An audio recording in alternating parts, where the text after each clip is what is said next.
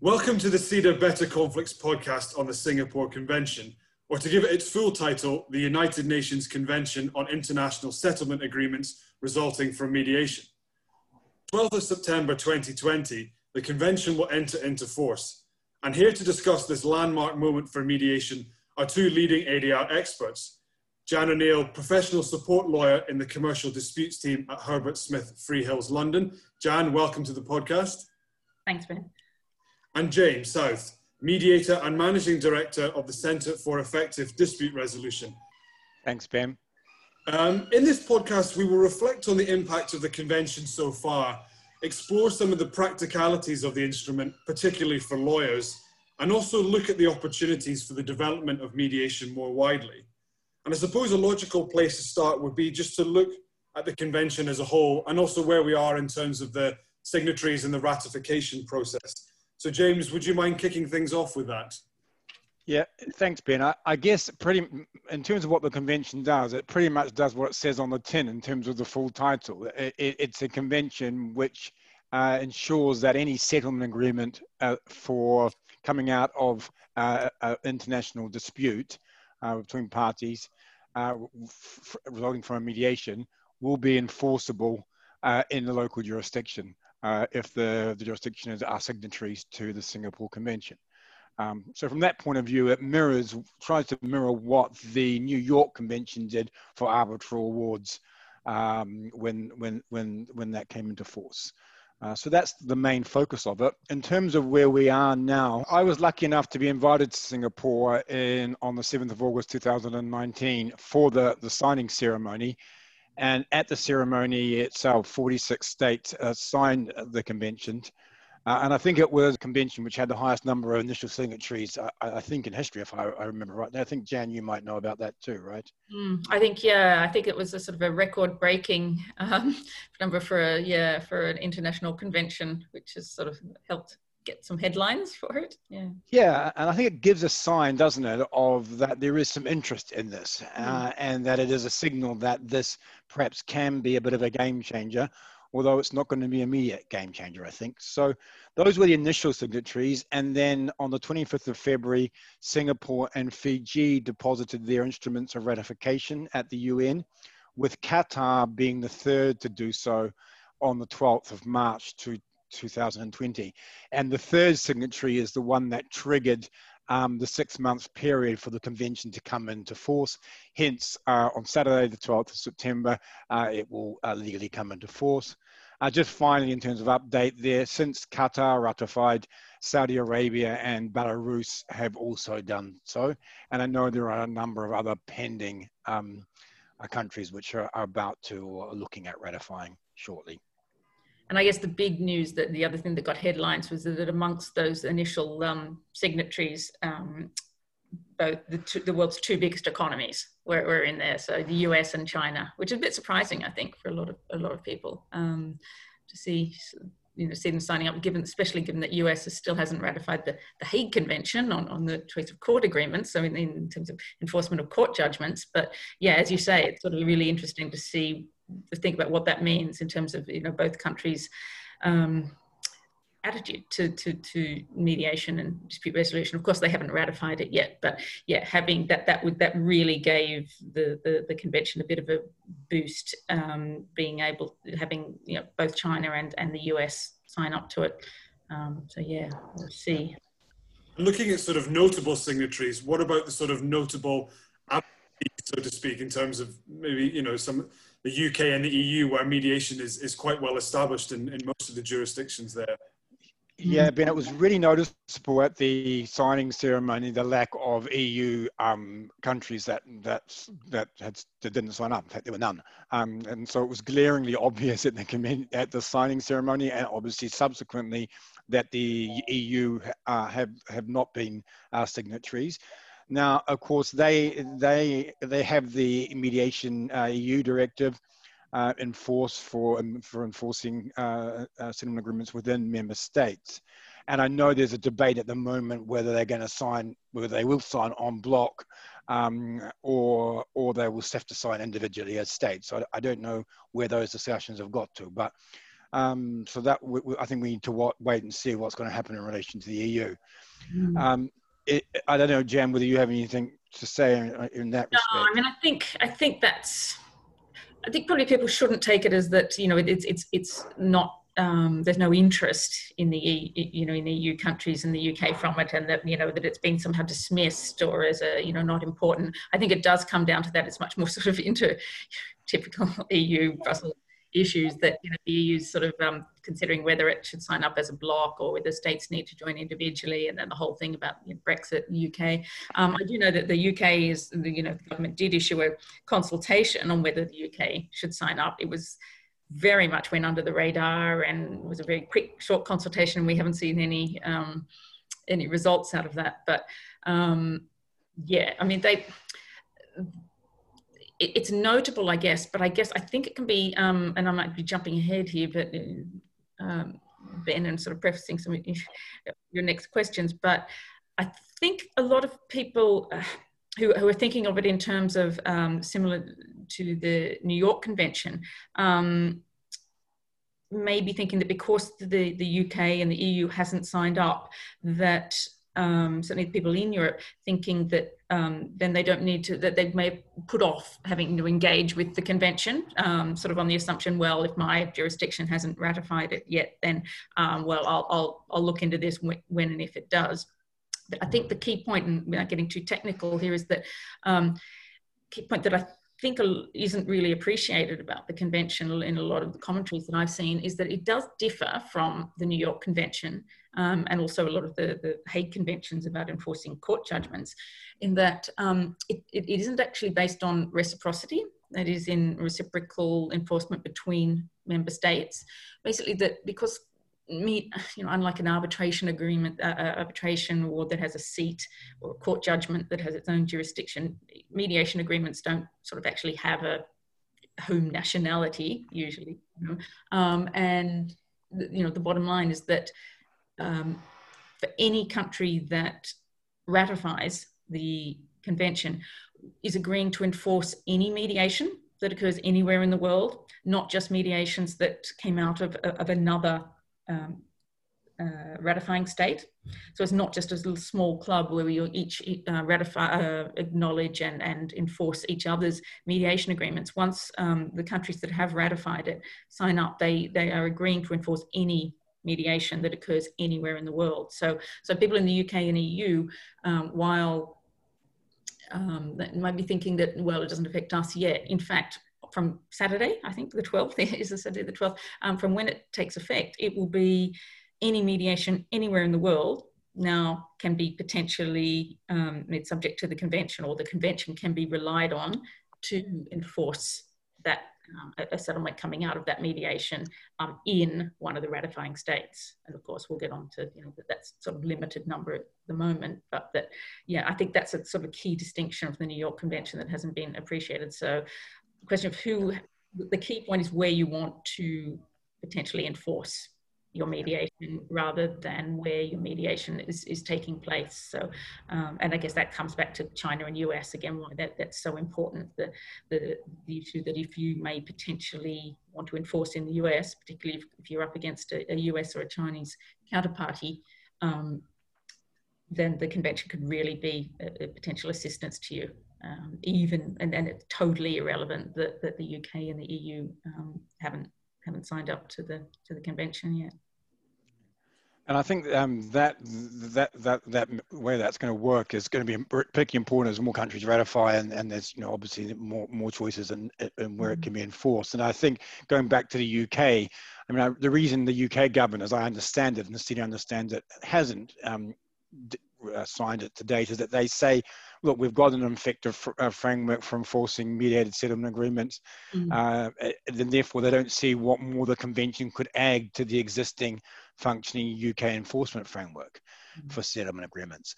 But for me, this really ignores one of the other core benefits of the convention beyond the practical aspects, is that by ensuring that you've got enforcement mechanisms, it removes any objection The main objection that I hear time and time again all over the world when I go to different countries, the settlement agreements are not enforceable. Now you hear that in domestic disputes, and of course you hear it even more in international disputes. Now with the convention coming into force, that is no longer the case. Therefore, that objection to mediating will no longer be sustainable. And I think it's a bit of a sea change there, therefore, about how people can think about mediation. And I think London is seen as one of the preeminent cities for international dispute resolution currently. And we'd like it to be continue to be seen as one of the preeminent seats. And with increasing international mediation, I think we will come under competition with New York potentially being ratifying. Singapore is already ratified. And these are seats already for international dispute resolution. So London needs to be careful, and the UK needs to be careful that it doesn't lose its status as a preeminent international dispute resolution city by not sort of signaling that they are going to come under the regime of the Singapore Convention. Mm. And looking at the impact of the convention, or even though it hasn't entered into force yet, on the global dispute resolution landscape, James, you're saying you think it might remove one of the historical barriers. I mean, is there any other signs that the convention, since it's about a year old or so, has actually increased confidence, awareness, or recognition within the sort of dispute resolution community for for mediation? Well, I'll let Janet talk about some of the micro, maybe from your client's point of view. I'll talk about some macro things that I've seen. I think first of all, I think we need to be realistic about the impact that a convention can have in the space of only 1 year, and particularly since half of that year the world has been dealing with the COVID pandemic, and we've all been focusing on other things. So that's sort of a caveat. I think the second point is that, again, CETA believes the convention will only be called upon on a limited number of cases in terms of actual enforcement. The outcomes of mediations are achieved after difficult negotiations, and parties usually intend to comply with those settlement agreements. So in that respect, it's quite different from situations like litigate actions or international arbitration. And we see this in domestic mediation. We know where mediated settlement agreements are almost never needed to be enforced because they are voluntarily complied with. So we would suspect that there's not going to be much actual necessity for enforcement of international settlement agreements in that respect. I think the main and continued impact the convention will have, as we've said, as a statement which endorses mediation's credibility as one of the key pillars alongside arbitration and litigation as a way of resolving international dispute resolution. Just in terms of the green shoots, we are seeing some green shoots of the impact. One example is currently UNCITRAL Working Group 3 is looking at reforms of the investor state dispute settlement process, which by its very nature is international and is currently done completely by arbitration. One of the things I know the working group is looking at is the use of mediation as a way of settling these investor state disputes.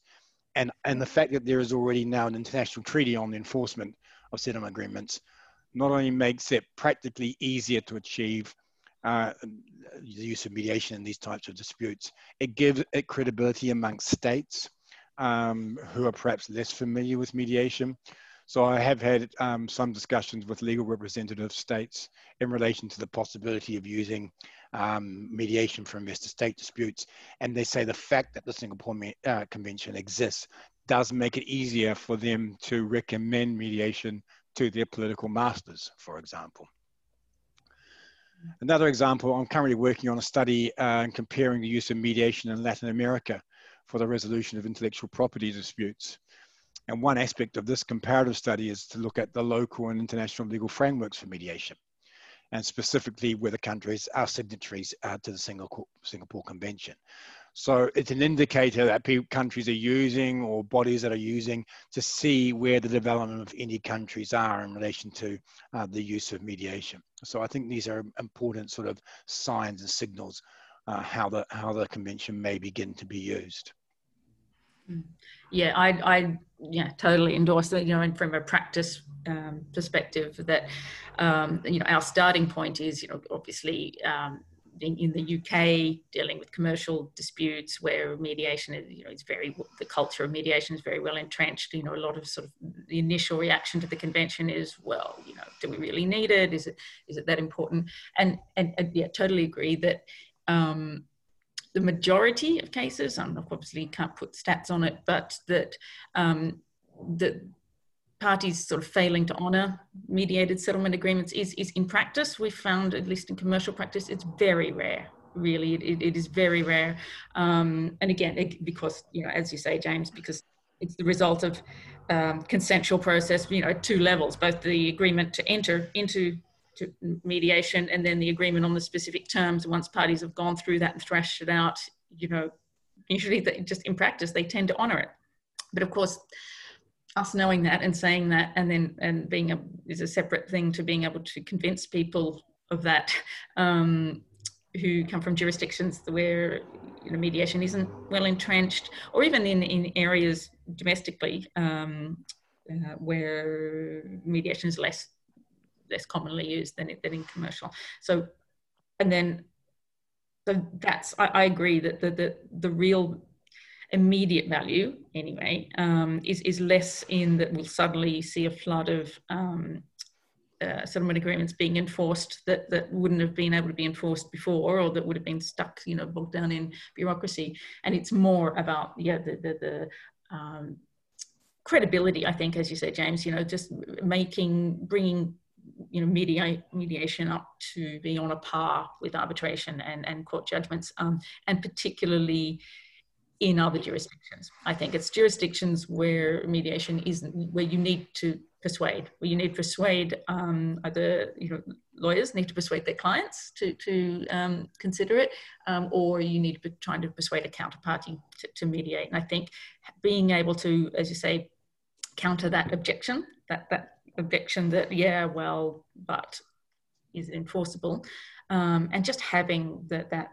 legitimacy of a convention that you can say, no, we have a equivalent to the New York Convention here, it's going to be enforceable. And of course it's limited, the jurisdictions at the moment, but I think, yeah, even just being able to point to a convention to someone who's like coming completely new to mediation really does legitimize it.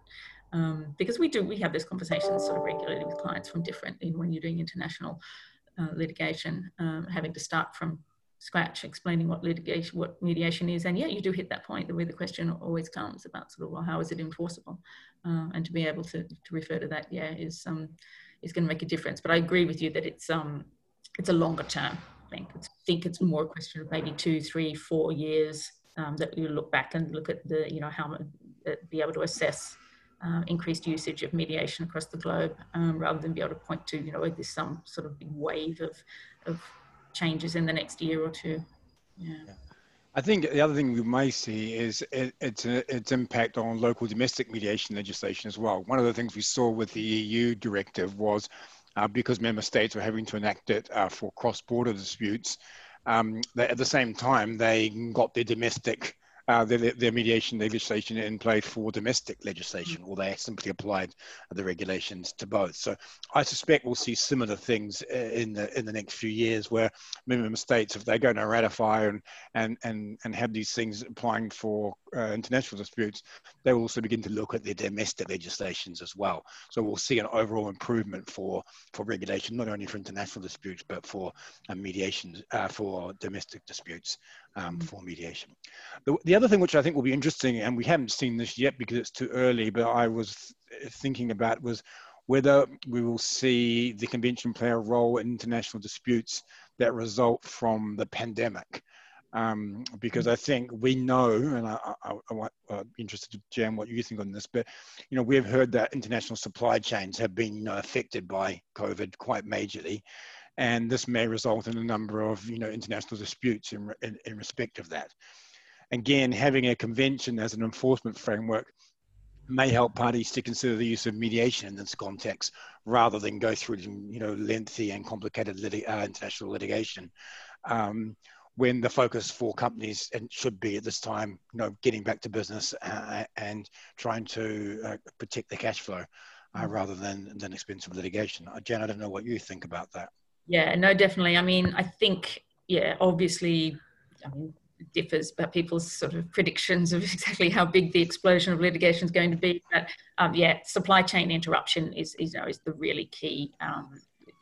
In whatever form you put it, is going to be a key issue, and then all the insurance ramifications of those. Who should in reinsurance disputes.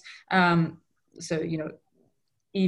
on the best case scenario, there is going to be a bit of a flood of litigation coming out of the pandemic. And then in a kind of a perfect storm, it's also at a time when the court system, although it has tried to move to remote hearings, is already still facing the backlog of cases is building. Courts have been trying to shift to remote hearings and things, but there's already building a backlog. And I think in 6 months, especially for the bigger commercial cases, things are just taking longer. So the existing sort of argument in favor of mediation, that it's faster and more efficient than litigation, is enhanced, I guess, that argument. And then thirdly, at the same time, mediation, I think, during pandemic has seen a bit of a growth area. It's if you want to say, it's one of the winners out of the pandemic in terms of people becoming a lot more prepared to look at it and to realize exactly specifically when you're doing remote mediations, how easily they can be organized. Once people are becoming a lot more let's just say computer friendly, or sort of you're more open to having meetings, on Zoom or whatever, that it's anecdotal at this stage, but that our experience has been that people have embraced remote mediations and are latching onto it as looking forward, thinking, who knows when we could see a court hearing. We could be looking at 2022 now.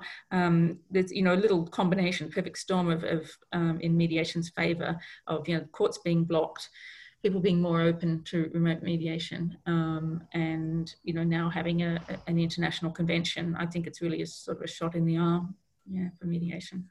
And just going back to this sort of point about developing mediation at a national level, with some of the sort of behemoth infrastructure projects we're seeing going on around the world, particularly the sort of Belt and Road Initiative in China, do you think mediation, or do you think the convention will help raise the profile of mediation to become a tool that's used, for settling disputes in some of these massive cross-border projects that we're seeing going on?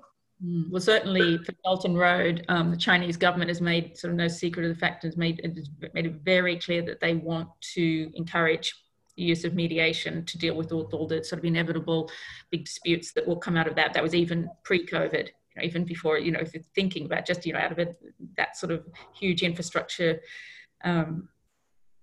projects inevitably will come with big disputes. And, the Chinese government has been at pains to do that. And you can see that their signature to this convention and to the Hague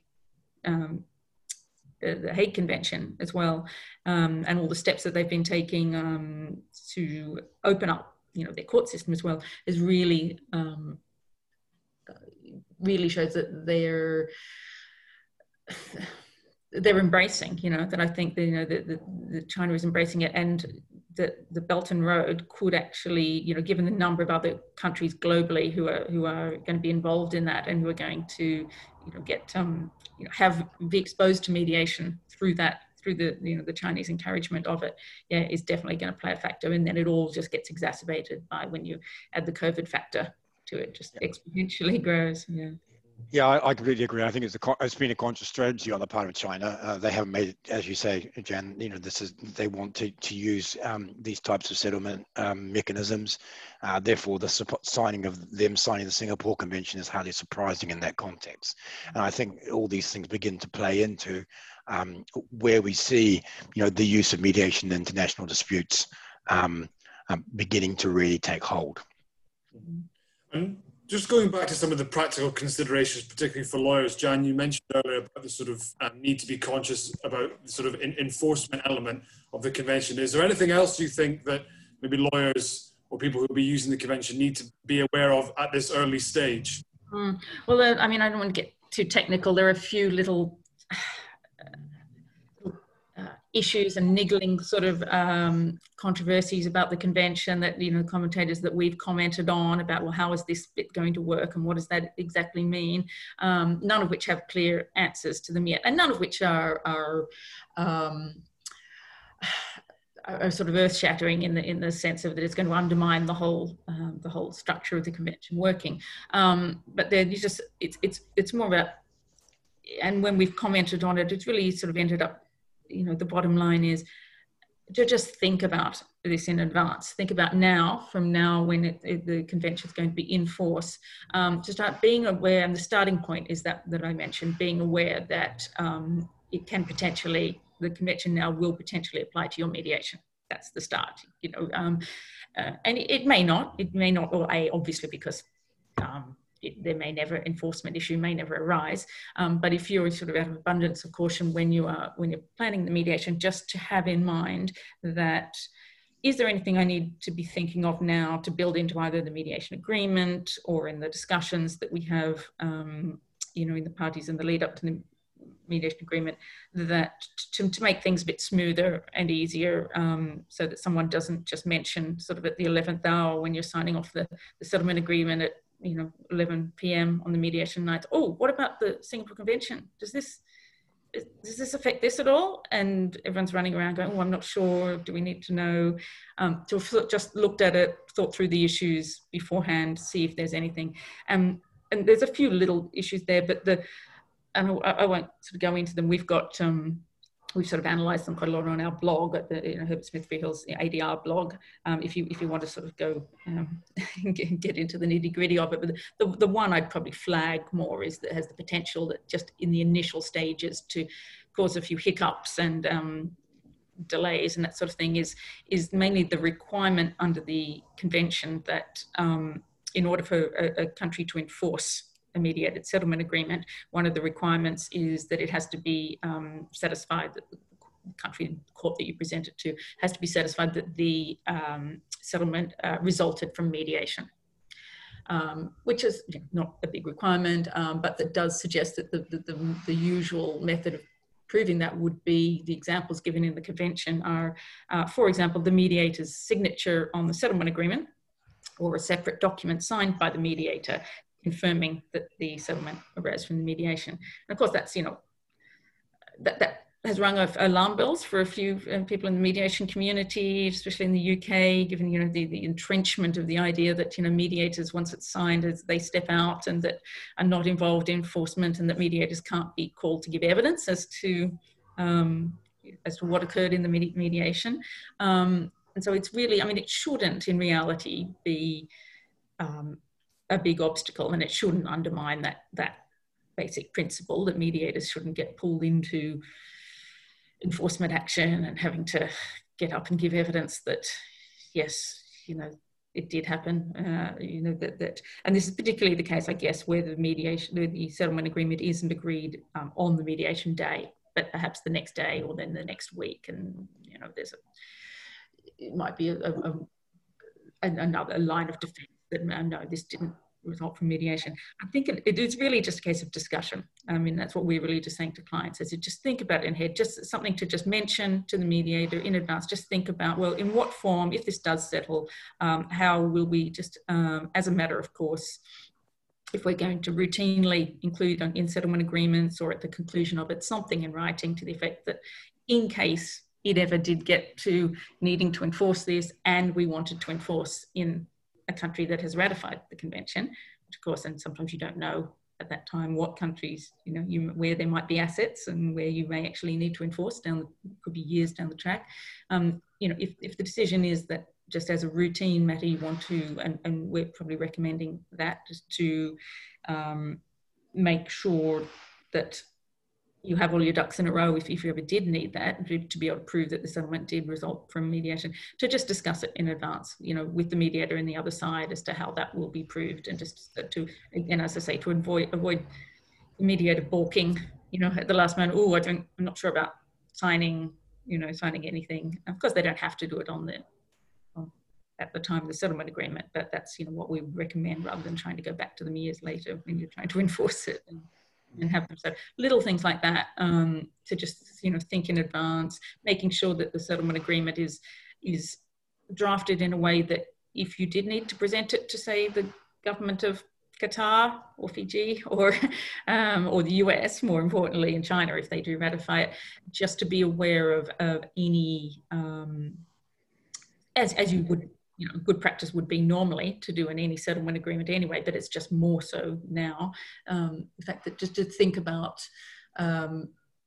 spelling everything out perhaps in clearer than you would otherwise. Make no assumptions about that a court, like you might think that an English court will know what you're talking about when you make references to certain things, just to make sure that the settlement agreement is drafted in such clear language, and that it could be presented to anyone, any court, anywhere in the world, and it would be totally comprehensible. Don't sort of just think of it as that, oh, well, the court will know what we mean. Okay. Yeah. I think Jan's right, and these are, while they are theoretically issues to resolve, they're not practically problems that can't be resolved. Yeah. And practice will emerge to how will we deal with it in the context of international disputes covered by the Singapore Convention. There will be, I'm sure, a way found by lawyers and mediators to agree this is the way we're going to do it. If they're reluctant to sign the settlement agreement themselves, some form of document confirming that the agreement did come out of the mediation while not being signatories to the settlement agreement, would be one way. So I think practically we'll find ways together as lawyers and mediators to make sure that these provisions are complied with to the satisfaction of mediators, clients, and the parties, and the lawyers. Yeah, I'd say a year down the track from now, we won't be having these conversations at all, or will be settled. Years maybe. It's just during the little teething process, I guess, now that it's in the period between it coming into force and people actually, and that process all being settled. It's just, we're just really advising clients, just try to avoid any sort of last minute hiccups or delays by thinking about it in advance. But as you say, none of it's deal breaking kind of stuff. Yeah. Be prepared, I guess, is a message. Yeah. By way as a sort of final thought, as we look to the future, what can the sort of dispute resolution community more widely, mediators, parties, lawyers, judges, what can they or we do to encourage further the use of mediation?